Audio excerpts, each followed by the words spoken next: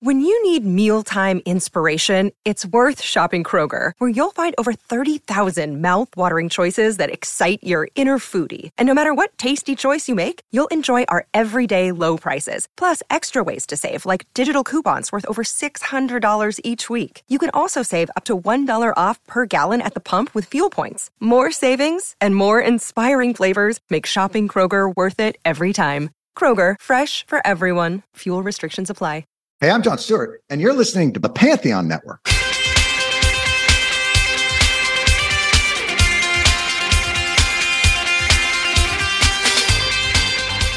Hey, I'm Nick DiMatteo, and welcome to Season 6, Episode 11 of Music is Not a Genre, MxG. I almost don't have to try with those hand gestures anymore. Thank you, as always, for watching and listening. Again, if you are only listening, go to youtube.com/@musicisnotagenre. There is a video for every episode.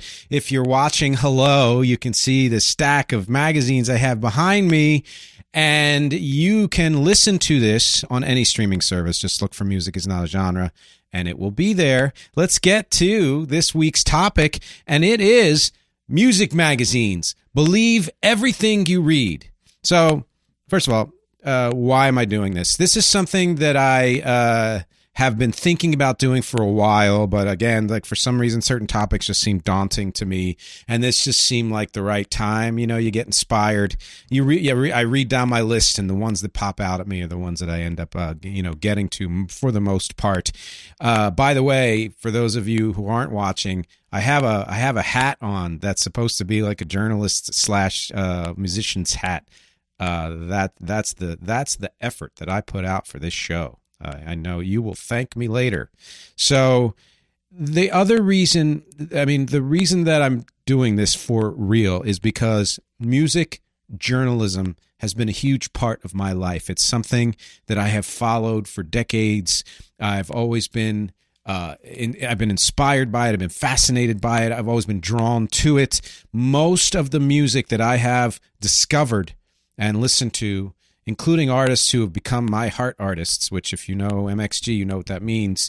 I discovered through some publication or another or an online writing. That means that music magazines have gone a long way in driving my musical likes and loves and tastes. So I wanted to dedicate an entire episode to it. You can see this stack behind me. For those of you who can't, I'll describe it.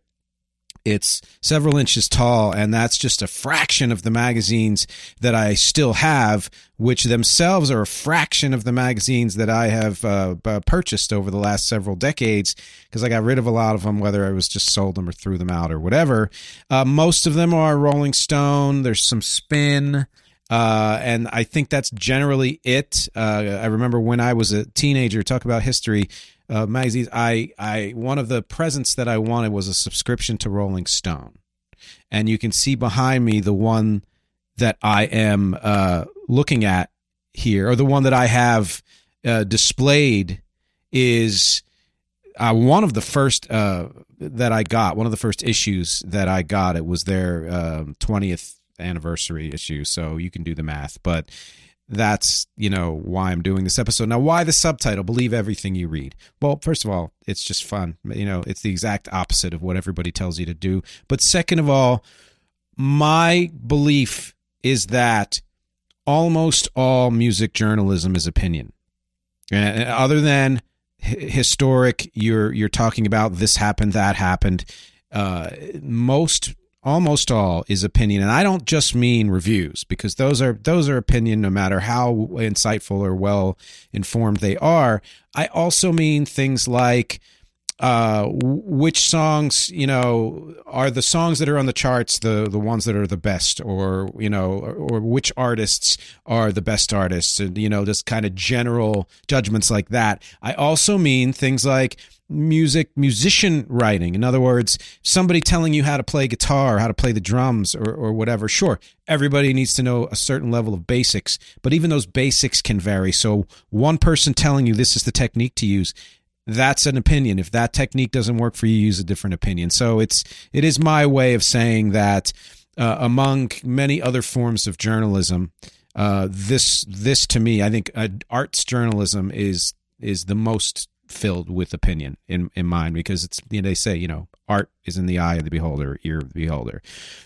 Big disclaimer, this is going to be about the history of music magazines and music journalism as far back as I can trace it. And there will be a bonus episode on zines. And when I go over what I believe are the 5 types of music publications, and you'll see that's one of them, you'll see why maybe I decided to save this for the bonus episode on patreon.com/music is not a genre. It's a topic unto itself, zines, and I've always been kind of in love with them, and it's nice to see that they're making a comeback. But again, that'll be for the bonus episode. This is not going to be about publications that feature music writing but aren't strictly about music, such as the New York Times, Entertainment Weekly, long may it rest, NPR, or even The Onion. I'll make mention of these here and there, but this is about publications that are dedicated to music, even if they didn't start that way. Some of the sources I've used, there was a Prezi presentation by James Gay that had a lot of good information. Wikipedia, of course, is a huge one for me. The website's parlorsongs.com. You, as in just the letter U, youdiscovermusic.com. AaronGilbreth.substack.com did an article on where have all the music magazines gone. Punctuationmag.com, and that's P-U-N-K tuation, brief history of zines. And those are just the main sources that I used. So for this episode, I'm going to be starting with describing to you what I believe are the 5 kinds of music publications. Then I'm going to go through the history, which is going to take a while, talk about some music journalists themselves, a little bit more about my relationship with music journalism, music magazines, some conclusions, of course, the featured song, another mention of the bonus episode, and questions for you. So it's a typical episode, and I'm really excited. Let's get into it right now. Yes, there are 5 kinds of music publications. Now, if someone out there discovers one kind I've missed and wants to name it as a 6th that doesn't fall under one of these categories, please chime in. I'd love to know. But here, to my best estimation, what I believe are the 5 kinds. One would be the trade magazine. So about the music business, usually for people in the music business, such as Billboard, Cashbox. They are meant for the industry, although we can buy them too. And it's like kind of like Variety for the entertainment and film and TV industry, that type of thing. You're going to get other information in there and articles and things, but it's meant really for the industry. B would be general interest music magazines such as Rolling Stone and Spin. They're meant for fans. They're meant for fans of music in general. They don't focus on one kind of music strictly, even if they started that way. They branch out and cover a whole bunch of different kinds of music. NME started out, or NME is kind of straddled those two as far as being a trade magazine or a general interest magazine. I feel like it's a little bit of both, or has been. The third kind is genre-specific magazines, such as magazines devoted to heavy metal, hip-hop, punk, jazz, country, you name it. Those are even ones dedicated to subgenres or even certain bands, if they're actual publications. That, to me, falls under that third category, being very specific to one genre, not general interest. D would be technical, instrument or tech-specific, those that deal with instruments, bass, guitar, drums, those that deal with recorded sound or audio, music audio in some way, live sound. Some examples are Guitar World, Acoustic Guitar, Electronic Musician, Keyboard Magazine, Sheet Music Magazine, which for some reason I couldn't find a whole lot about online, even though that was a big part of my life, and I'll talk about that later. And Mix Magazine is another one. A lot of those I get, a few of those I get for free as being part of the industry. And then the 5th category is the fanzine or zine, which are usually self-published. There have been ones that have been mass marketed and look like zines that are, don't come from that world. They're, I guess, fake in a way, but you use your own judgment. But those are not mass marketed. Yeah, they're usually local and all of that. That's what the bonus episode is about. Patreon.com/music is not a genre. So let's get into the history. The printing press was invented in the 15th century. And that's and if you hear that, you think this is going to be a 3-hour episode. No, I'm just kind of going over a little bit of the how this came about. There were precursors of music writing until the or of magazines in general. Of the magazine is a thing. There were precursors locally published until about the 1660s, when magazines started to take off in earnest. With one in particular, Edifying Monthly. You tell me about it. I don't really know much about it. Focus here is going to be largely on the US and UK. Just so you know, I try to do this disclaimer with every episode, but if you know of publications and from other countries that should be mentioned, please let me know. Hello, Pantheon Podcast listeners. Christian Swain here to tell you more about my experience with Raycon earbuds. Our family now has 3 pairs of Raycon earbuds around the house, and my wife just grabbed a pair of the Headphone Pros to replace some headphones from a company that was double the price. And yes, she loves them. Now, if you haven't pulled the trigger on a pair of Raycons, or even if you have, but you're in the market for another pair because they're just that good, well, now is the time to check them out, because they just launched their upgraded model of the best-selling everyday earbuds. With Raycon's upgraded everyday earbuds, now you also get active noise cancellation, ergonomic design, and multi-point connectivity that lets you pair with 2 devices at once. New quick charge function, 3 customizable sound styles, plus awareness mode. Available in a variety of vibrant new colors to complement any and all skin tones. I even have a pair of earbuds in a cool green color. I have tried just about every earbud known to humankind, and these Raycons are fantastic. Seriously, if you've been wanting to check out Raycons, there truly is no better time. You're going to ask yourself why you didn't check them out sooner, and Raycon offers a 30-day happiness guarantee. So what are you waiting for? Go to buyraycon.com/Pantheon today to get 20% off your Raycon order, plus free shipping. That's right, you'll get 20% off and free shipping at buyraycon.com/Pantheon. buyraycon.com/Pantheon. That said, the first evidence of the first formal music magazine that I could find, probably not the actual first, that may have been lost to history, but the first is not an English magazine. It's a French magazine called Revue Musicale. I think that's how you pronounce it. Founded in 1827. So the real history I'm going here starts in 1827. It merged with another magazine in 1835 to form Revue et Gazette Musicale de Paris, published until 1880. So it has an over 50-year history there of being published, with many magazines today don't have that kind of a history. That's the first one that I could find evidence of. Now, that is part of what I call the pre-modern era, which I'm not going to divide these into eras. It's just too much. And as a good music journalist friend of mine, Steve Erickson said, how are you going to cover the entire history of music magazines in an hour? We'll see, huh? In 1852, Dwight's Music Journal began its publication. I'm sure there were plenty of others that started them, but that was the one I could find. That published for about 30 years.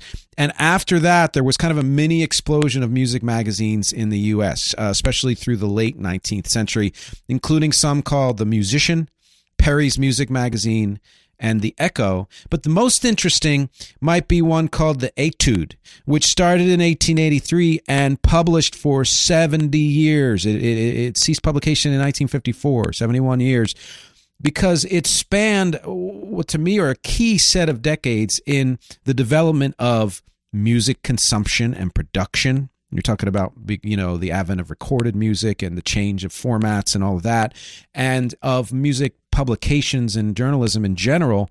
And what I love about it is that it was largely egalitarian in what it covered. It didn't stick to one. You would think the etude, it was classical music. It did not stick to one kind of music. It was aimed also at musicians of all levels and all tastes, as I mentioned. So it wasn't just for the professional musicians, the amateur, the beginner, and all of that. That pre-modern era arguably culminated with the creation of Billboard magazine in 1894. Didn't start out as a music magazine. I always wondered why it was called that. Was it a clever name? It was actually a magazine about billboards. It was a magazine about advertising in 1894. Here's where you could go to get a billboard printed for your business or whatever. It was a trade magazine about advertising, specifically bill posters. And it started to dip into covering entertainment, the entertainment industry, anything that existed as entertainment back then. It started to go heavier into music as the jukebox and the phonograph and the radio hit their stride in the early 1900s. But it wasn't fully about music alone until well into the 1900s. So for the first several decades of Billboard's existence, it was first an advertising and then a more kind of entertainment and general interest magazine of that sort. Which brings me to the next era, to what I think, and that's the modern era, which to me started from the 1920s, which was with the advent of recorded music and discs being more popular than sheet music, and people buying recorded music in droves, at least what would be considered droves back then. It's when recorded music became a real business. Melody Maker, really famous magazine, starts in 1926, and it is the first magazine to start its publication with charts. Charts were not in every music magazine. We take that for granted now. We see them all online. Everybody's got lists of everything. That didn't start until actual recorded music was being sold to any significant degree. So 1926, Melody Maker, its first issue, had charts. And it ran from 1926 until the year 2000, when it then merged with NME, which I'll talk a little bit more about later. So, it still exists, in some submerged and merged form. Billboard didn't add charts until 1936, so by then it was a music magazine, and it started with a few charts that you would expect, and continue to expand to the point now where we just have charts, all kinds of charts. You name it. There's subcharts and all that stuff, and as it should be. One chart should not dominate what's considered popular. I'm really vibing with the hat I'm wearing right now because I feel like a journalist. So now we get to what I call the postmodern era, which to me started I'll say this. You can trace the beginning of the postmodern era back to 1952 with the founding of NME, a New Musical Express, I believe, which means, and to me, this is what I'm saying about the modern era, postmodern era, general interest magazines catering to fans and not industry pros, having charts, having reviews, kind of mass marketed music journalism. That to me is like yeah, I'll call it the postmodern era. You can call it whatever you want. So 1952 NME, Record Mirror, which is also British, 1954. This is not strictly music, but deserves a mention. The late, great Village Voice started in 1955. They started something called Paz and Jop, which was its music reviews in 1971, but always had music in there to some degree. And it was pretty, influential for its time, so I thought it would deserve mention. The Gavin Report in 1958, which was mostly just for charts. But to me, the real start of this postmodern era, even though those were precursors of that in the 50s, early 60s, is not Rolling Stone. No, you would think so, right? And you would think that an episode like this might even start with Rolling Stone. But as I'm showing you, music journalism existed long before Rolling Stone. The year before, two significant publications started, Crawdaddy and Circus. These were people, music lovers, rock music lovers in particular, who believed that there was enough of an interest in a market in creating a magazine solely for rock music. Then Rolling Stone in 1967. And that, of course, that to me in many ways still dominates, although there are others who have surpassed it for various reasons. But the one, then when you think music journalism, 95% of people are going to probably, Rolling Stone will pop into their head. If not first, then to some degree. Followed by Cream, CREEM, in 1969.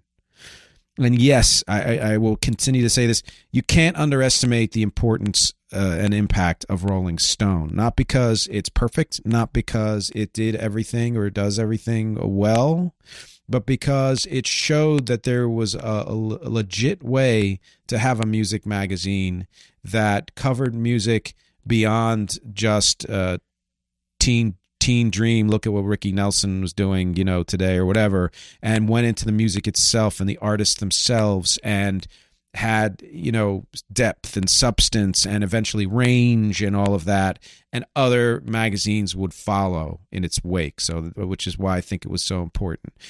1970s saw a huge explosion of music magazines, especially ones that focused on a single genre. That's when you think about the history of music. And I talk about music is not a genre, but I also talk about my secret love of genres because I love categorization, but I love things that break out of categories. It's all very complex and weird. The way music, and in particular, in this case, rock music, developed, it started as this almost homogenous thing that then broke into factions the way all music does. You've got the advent of hip-hop and then so many subgenres since then, the advent of punk and so many etc. Same thing happened with music magazines where you had these kind of like big monolithic rock music magazines that then broke into their subgenres or just one genre. So now Rolling Stone did the opposite and said, we're going to branch out and do all kinds of music, or as much as we can cover. And then these others stepped in and said, well, we're just going to do heavy metal. We're just going to do punk, etc., etc. Speaking of, the 1970s saw a huge explosion of zines. Huge. And they were largely self-published, and they were largely about punk. And that's all I'm saying about this, because even thinking about it, I realized why this couldn't fit into this episode. There's too much information here, as the Duran Duran song says. And so the bonus episode at patreon.com/musicisnotagenre is going to be all about zines. If you're a fan of music, a fan of zines, a fan of comics, a fan of sci-fi, a fan of self-publishing in general, you're going to want to see this episode, this bonus episode, patreon.com/musicisnotagenre. Some significant publications in the 1970s. Electronic Musician in 1975, originally known as Polyphony. Electronic Musician is still around today. I think it's still print, but I've mostly read it online. Same year that Keyboard Magazine started, and I mention these because it shows, just like with music, the advent of new kinds of music prompted the advent of new kinds of music magazines. So Electronic Musician talked even back then about what gear could you buy to create electronic music, what musicians were doing electronic music. Keyboard Magazine was about techniques or types of keyboards, eventually about programming. It was huge for me.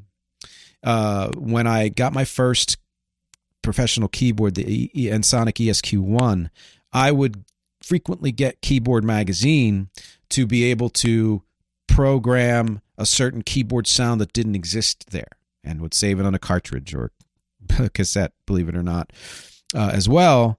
And one of which, the one I can remember, as I wanted to get that Who keyboard from Baba O'Reilly, and I found a publication, Keyboard Magazine, that had a program for it, and I programmed it, and I was just blown away. It sounded great, at least for its time. In 1981, some more significant publications. You have Kerrang, Kerrang, in 1981, which focused on rock, punk, and metal. So you think of the explosion of genre-specific magazines in the 1970s, and then you get one here that is somewhat genre-specific, but is combining all that kind of hard-edged rock music. The Wire in the UK in 1982, which I'm going to mention later because print, it's still doing print, but it's become pretty significant online in terms of reviews, at least.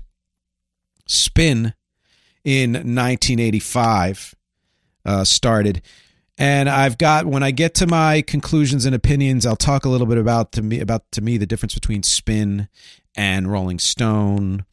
some thoughts on Pitchfork and things like that. And you'll see why I mentioned Pitchfork and Spin in the same breath a little bit later on. Spin ceased print publication in 2012. Went fully digital. Rolling Stone is still one of the holdouts. I don't currently have a subscription, but I plan to renew it soon. But getting a magazine in the mail is a thrill. In a way, it's a novelty almost at this point. It's like I get the Sunday paper, every week. It's a nice break from reading things on your phone or on your pad or on your computer or whatever, and it does have that sense of novelty, but I'm not even saying one's better than another. I read most of my books on my phone, to be honest, but to hold a book in your hand is a kind of nice break, for many reasons. And I think because I'm getting into the modern, I'm still in the postmodern era, but we're creeping up into what's coming next, which was this, again, a kind of a huge explosion in the 80s and 90s of magazines. And then the advent of online magazines, it's a good time to take a break. So I'm going to break right here, and we will be back after my usual message.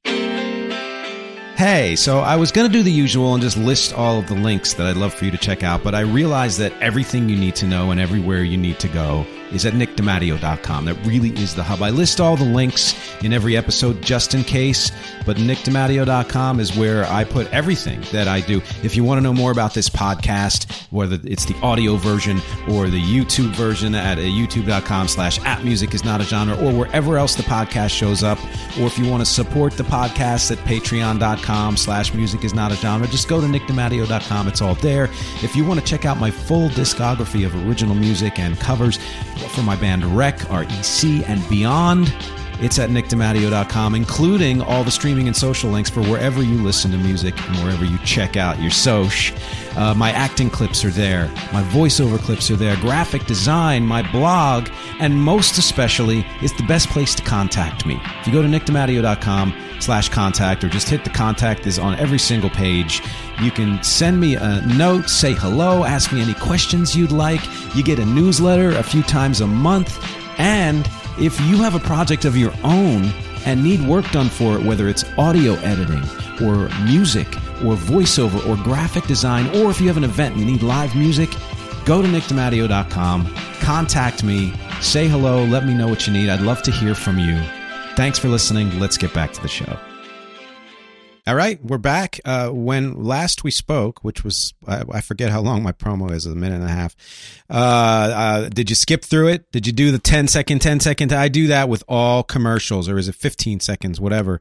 When I'm listening to a podcast, I'm like, I love you guys, but I don't need to hear this. Sometimes when I'm like listening to a podcast and doing dishes, I just let it run.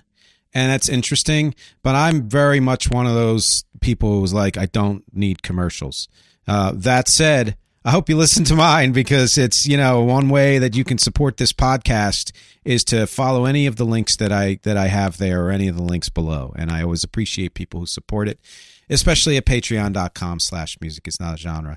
Or if you share it with people, that's always wonderful. So where we were last was, I mentioned Spin. 1985 is significant for two reasons. Because one, it was the first true rival in many years of Rolling Stone, and became a rival and became an alternative voice in both the music sense of the world and the journalism sense of the world. And there are pros and cons to that, which I'm going to talk about later on when I talk about just kind of the tenor of music journalism. But it's, Spin is something that I did subscribe to for many years, and I sort of had a love-hate relationship with it. Alternative press started in 1985 as well. Of note, The Onion started publication in 1988. I remember actually reading that through college and beyond. It didn't start the AV Club, which is that subset of The Onion that does reviews of, film and music and all of that, until 1993. And again, I'll talk more about that a little bit later on, the AV Club. In 1993, speaking of, Vibe and Mojo both started. Blender started in 1994. Pitchfork. Well, that's a Freudian slip. That is a Freudian slip, but the audience is laughing. Pitchfork in 1995 was originally called Turntable. And again, when I get to conclusions and stuff, I'm going to be talking about Pitchfork. Get ready. XXL in 1997 was, I believe, other than Vibe, one of the first or second successful hip-hop magazines, mass-marketed. Though not fully about music, I think Slant, starting in 2001, deserves a mention. It's online only, so it was sort of right at the beginning of what's coming up, the next era that I'll talk about. It has reviews and interviews from all of the arts, but worth mentioning for that reason and for the onlineness of it. Which brings me to the last era, current era of music magazines, the digital era. Digital magazines started popping up quite a bit in the 1990s, both digital versions of print magazines as well as magazines that existed only online. Many started by, just regular people. You didn't need a huge budget for it or whatever. As people started to read more online, especially as like pads and PDAs and smartphones and tablets and all those things kind of came about, print started to decline. Talk about everything in music journalism paralleling everything in the music world, the music industry. Same exact time as physical music sales started to decline. When people would listen to music more online, people were reading more about music online. Some of the websites I mentioned as sources mark the fall of print, journalism in general, as starting somewhere between 2008 and the mid-2010s. The 2008, the economy bust in 07-08, gutted a lot of industries in general and companies. And then by the mid-2010s, so many people were reading online, partly because of the ease and partly because it's cheaper. They couldn't afford to get the publication. So a lot of those magazines that I mentioned transitioned to online only. There are, as I said, a few holdouts like Rolling Stone. And by then, by the 2000s especially, lots of music blogs popped up. And they're important to mention because even though they aren't magazines, they're as opinion as an opinion can get, and they're varying degrees of quality. They're very significant for musicians who create their own music, who release their own music.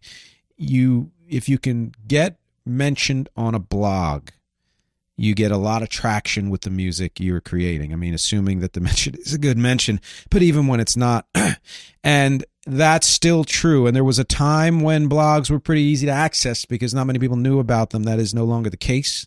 Just like with everything, there's a lot more competition, a lot more notice of that. So more people are sending their music to blogs. But it's something, if you are a creative musician out there, check, see if you can find some of the blogs that cater to the kind of music that you do. The current sites that are go-tos for a lot of people online for music magazines, since this entire episode is about magazines, and just like I do with albums, with the album series, it's not about vinyl, it's about album as art. This is about music magazines as journalism and not as print, just print. So some go-tos: Pitchfork, Mojo, NME, Billboard, Rolling Stone. Under the Radar, The Quietus, which started in 2008, is right now a pretty big one. The Wire, which I mentioned, started in 1982 and still does print, but has a very significant and crucial online presence. The Wire. Spin is now fully online. The Fader is one that's been mentioned often. Stereo Gum, I've seen is pretty decent. And just like with cassettes, recently, zines have resurged, if that's a word, in popularity. I've seen both cassettes and zines in music stores. And yes, I have seen music stores. So that to me is something that is worth mentioning because you never know when an old technology is going to come back or what kind of impact it's going to have. And I'm curious to see where zines go. as I am curious to see where cassettes go, if they go anywhere. We've already seen where the resurgence of vinyl goes, and it's usually to purist assholes who think that's somehow better than every other kind of music, or people who are collectors who happen to love vinyl. Absolutely, there's total judgment there. So that may happen with cassettes, or it may not. I always thought cassettes were more of an egalitarian mode and medium, because you could create your own cassettes and the way they were shared and blah, blah, blah. And you can, quote unquote, burn a copy of vinyl on cassette, which I used to do all the time so I could listen to it in the car. I feel like zines are sort of like that too, although both are more expensive to do than just sharing your music or thoughts or finding it online, which is why it's interesting that they are, existing and coming back up in popularity in the real world, in the tangible world. Which brings me to music journalists. I'm not counting in this musicians who write about music, although there are some very significant musicians who have done that. One that has been brought up very often is Joni Mitchell, who has written a lot about music herself and is, of course, an amazing musician. I've read books by Bono. I've read, a book by Liz Phair and all of that. Absolutely. They deserve mention, but I'm kind of setting them aside in favor of people whose careers are about it. So some famous ones, Lester Bangs, and I believe that he or a doppelganger of him was featured in that movie Almost Famous, but he's that controversial, passionate, hugely influential journalist who wrote for Cream and Rolling Stone, and I'm sure others in the 70s, in the 80s. It was huge in the 70s for, I forget when he died, so I could be mistaking how long he wrote, but he was a character in the way Hunter Thompson was a character. And a lot of people read and took to heart what he wrote. Robert Christgau, I love his writing style, and though I don't always agree with what he says, I usually do. And to me, it's this. I talked about this in my reviews episode, where I talked about the difference between a critique and a review or whatever. There are people who love music. They are in love with music. A fan of mine was talking about my George Winston episode, and we talked about chatted on YouTube about how George Winston didn't just love music, he was in love with music. And I feel the difference in myself. I feel it in people I know, whether they are musicians or not. And that's true also for writers. There are certain writers like Robert Christgau, Rob Sheffield, who's Rolling Stone and Spin, who are just music lovers. They give a certain deference to music creators that you don't always get from people who are so fully on the outside looking in that there's almost a jealousy there, to where they feel like the power they get is by passing judgment on these musicians and in some ways picking them apart or tearing them down, even when they like them, as opposed to people who come from a point of love and acceptance and may also write reviews that have some negativity to them, but do it with a sense of respect and deference. And I feel like anything I've ever, like I read Rob Sheffield's book, Love is a Mixtape, and I just love that book, and then again, like I said, Robert Christgau. Some others, Greil Marcus from Rolling Stone, New York Times, Village Voice. He is someone who has been said about him, taught the world to take rock music seriously. And I'm sure you had a lot of classical music and jazz, reviewers who already had that sense of heightened importance. Greil Marcus kind of gave that to the rock world. British Simon Reynolds, another biggie. Chuck Klosterman, he's not exclusively music, but I have to mention him because he wrote that book in the 1990s that I keep coming back to in my head and in conversation, because so much of what was said in there just blew me away in terms of what the 1990s meant historically and means and all of that and its significance. And he is a very, to me, pretty well-informed writer about music as well.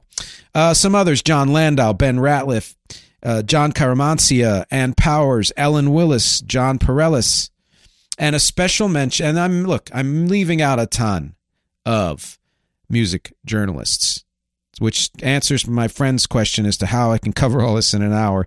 I'm leaving out a lot. This is a survey, and it hopefully wets your whistle to get more into any one of the things that I've mentioned, whether it's Revue Musicale or Rolling Stone or NME or whatever. Pitchfork. But that said, I would like to make special personal mention of two journalists I know, music journalists, and they are Steve Rosen, the man who wrote about Eddie Van Halen, whose interview I did a few episodes ago, and another Steve Erickson, whose name pops up on this podcast quite often because we have frequent conversations about music. And he has been a guest, other than my dad and my wife, is the most frequent guest on this podcast. So some music journalism. I'm going to talk a little bit about my opinion of music journalism. I mean, I mentioned it a little bit already, a little bit later on. My relationship with music, as I mentioned, I used to hear my dad talk a lot about Billboard and Cashbox. And if you don't know what Cashbox is, and it does still exist online, it stopped publication a long time ago. They were the two big publications to go to when you wanted to read the charts. And if your song hit the chart on either of those during that period, you were considered somewhat of a success. And one of my dad's songs did hit the charts. I believe it was on Cashbox in the early 1960s. And so there was always mention of those in the household, and I was always fascinated by the trade publication because of those conversations. As I mentioned earlier, Sheet Music magazine was significant to me because my dad subscribed to it, and he would often learn songs from it, and every now and then I would pick one up and learn songs from it. It was a magazine that published full sheets for songs, usually piano-based or guitar-based. It wasn't like there weren't scores in there, but that there were, and they would often do like historic issues where it would say, "Oh, here's a piece of sheet music that's out of print now that was very, very popular in 1915 or whatever," because back then music sales before recorded era were based on how many sheets were sold, which I always think is kind of cool. Of course, Rolling Stone is going to be my favorite. It's always been my favorite. I don't always agree with what they say. I've often mentioned how they seem to just not give enough respect to Billy Joel, and I'm sure that's the case for other artists that they have, for some reason, feel the need to disparage, and they have put out opinions that have clearly been proven to be wrong, and to their credit have said that. They will do reviews and say, "Oh, well, look at what we said about this album from 1993. We said it sucked, and now it's one of the all-time, top 500, whatever." Okay, sort of like New York Times, which not a perfect publication, but they're always open to correcting themselves when they mess up something. I was a subscriber of Spin for a very long time. And I get free industry music magazines such as Mix and Electronic Musician because I register as a music industry person. And I've, again, always been fascinated by zines. Patreon.com/music is not genre if you want to see the zines episode, which I haven't done yet. I'm going to do that in a second, behind the scenes there. Hey folks, Stefan Shirazi and Renee Richardson here from the Metallica Report. And we are proud members of the Pantheon podcast family, where the best of music and podcasts unite. We've got something pretty cool for you. We're giving away an exclusive Metallica merch package worth over $250. That's a whole lot of Scary Guys, Skulls, M72, and other sought-after Metallica swag. And we've made it easy for you to win. Follow and share the Metallica Report, and you're in the game. Go to pantheonpodcast.com/Metallica, enter your email, and hit that button to be entered to win. And just like that, you're eligible for our monthly exclusive Metallica merch package. And guess what, rockers? You can enter every month, so just do it. And while we love our global brothers and sisters, the lawyers won't let us ship outside the U.S. But let's get back to me keep continuing to mention Spin. Spin, to me, and I know it wasn't the first, couldn't be the first, but it was my first exposure to a publication that whose cachet was all about being snarky. And Spin, to me, couldn't hold a candle to Pitchfork in its heyday, or the Onion's AV Club in their level of indie elitism that felt it was important to tear down popular things, or like a guy I used to know once said, it's a perfect example of the attitude. If I follow a band and then that band gets signed to a major label, I stop following them. I'm like, this is the exact kind of attitude that I think creates division in music instead of connection. And I feel like certain publications like, I don't know what Spin's like now. I just stopped reading it. But like Spin in its heyday, like the Pitchfork, especially in the 2000s, although I will contend, Pitchfork is a particular purveyor of this kind of terrible attitude, tearing down Liz Phair's eponymous album because it didn't sound like old Liz Phair, tearing down, or bolstering indie artists simply because they're indie and quirky, whether or not their music was good or had any, significance beyond it being indie and quirky, really leaning in the direction of being indie elitist to such a large degree that they were called out for it enough to change their tack to a bit in the 2010s and beyond. But yet, as I was starting to say, I will contend that they haven't changed that much. There's still a place to go to if you want to get attitude over review. And this is why I stopped subscribing to Spin during the time when it was really doing this. This is why I stopped reading the AV Club, because of that type of elitism. And my belief is this: when you say you are liberal, when you say, you are indie, if you are doing that at the expense of other things that are popular, so in other words, liberal to me means open to all, like it's again, I use this word a lot, egalitarian, whatever it is, but you are discounting certain things because too many people like them, then really how liberal are you? If you think liberalism itself is about only accepting certain people because you agree with their viewpoint, how liberal are you? I don't have to agree with somebody's point of view on music or politics or whatever, but if fundamentally they're a kind person and not a total jerk or evil or aggressive, whatever it is, then I can respect them as a person, or I can respect a certain kind of music, even if that's not my thing. And these publications, they don't do that, and they never did that. And I honestly think they rarely do that now.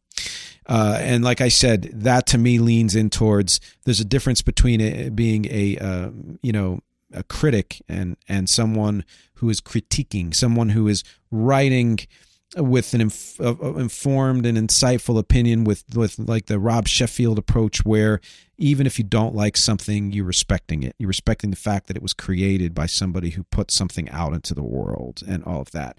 And I don't think music journalism is, I think most things don't change. They change the format. They change maybe the focus and the percentages to which they happen, but the mix of things in the world rarely changes very much. You still have a lot of highbrow journalists, especially in publications like the New York Times, who are elitist for a different reason.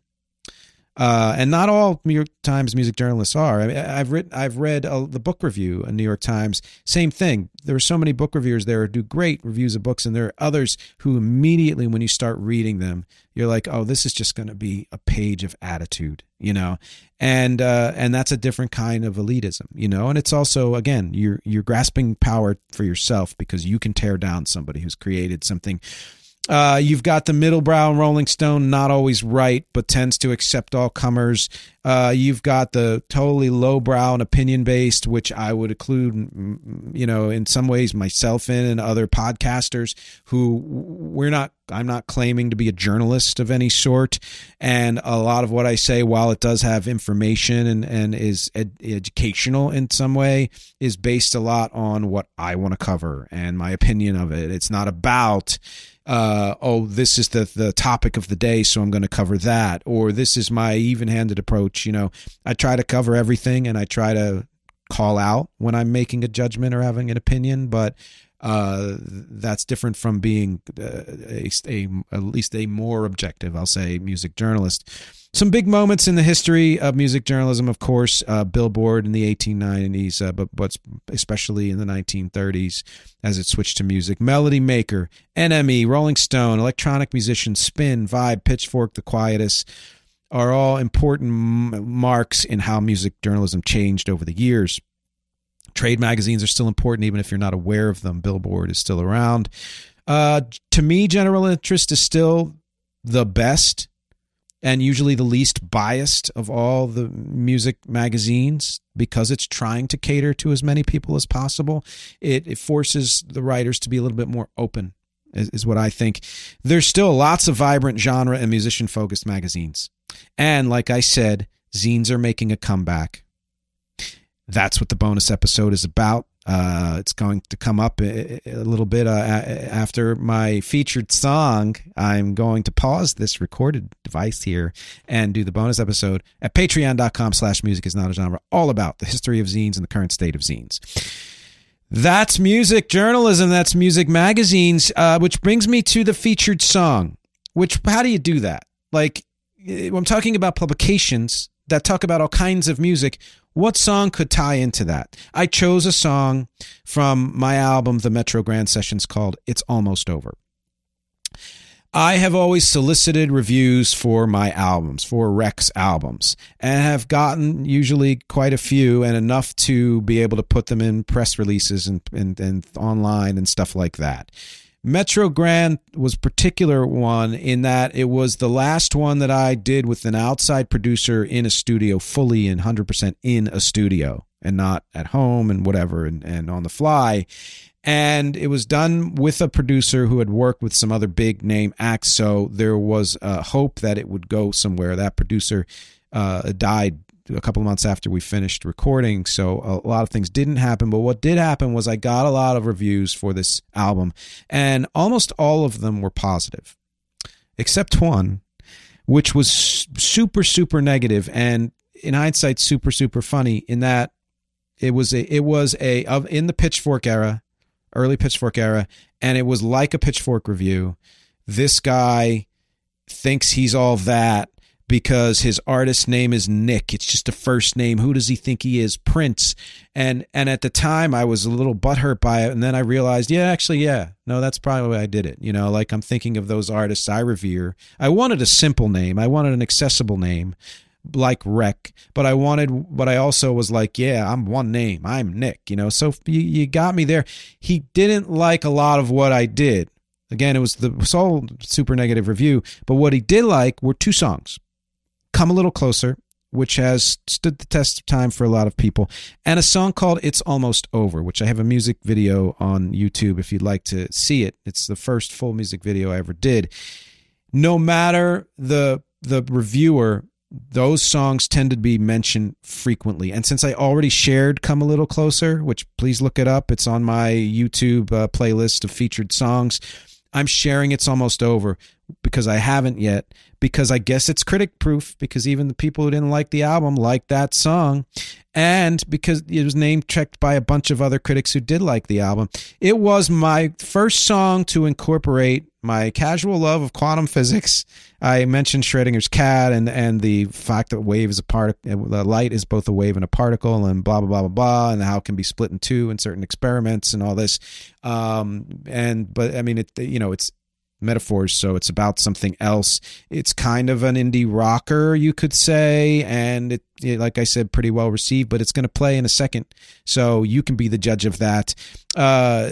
Speaking of you being the judge of that, are you a magazine reader? Have you ever read or subscribed to print versions of magazines? Do you like reading music reviews in other publications like newspapers or online, or do you listen to podcasts that are about music reviews? They're huge right now. What are some of your favorites? Are there any I mentioned are your favorites, or ones I didn't mention? I would love to hear about those. Which ones do you think cover music as broadly and even-handedly as possible, even if they're genre specific? Is there one, this website is only about punk music or post-punk music, but it covers it in a way that takes all comers and takes them at face value and doesn't judge them based on whether or not they're indie or have a certain sound or certain production, whatever. I want to hear about all your opinions on this and everything I talk about, because as always, my objectives here are music, conversation, and connection. Thank you so much, and I will talk to you next week.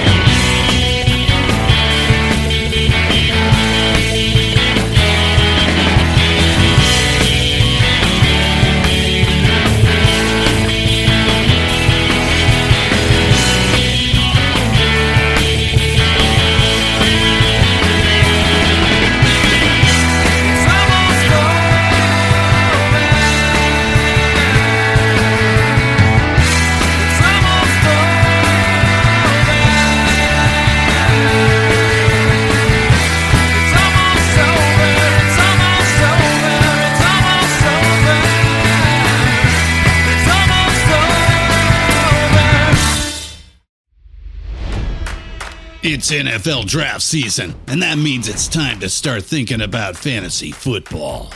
FantasyPoints.com features industry-leading experts and prognosticators using proprietary hand-charted data to help you score more fantasy points. FantasyPoints.com is the place to go for whatever kind of fantasy football you play. Whether you play fantasy football, daily fantasy sports, or do a little bit of everything, Fantasy Points has the meticulously researched content to guide you to victory.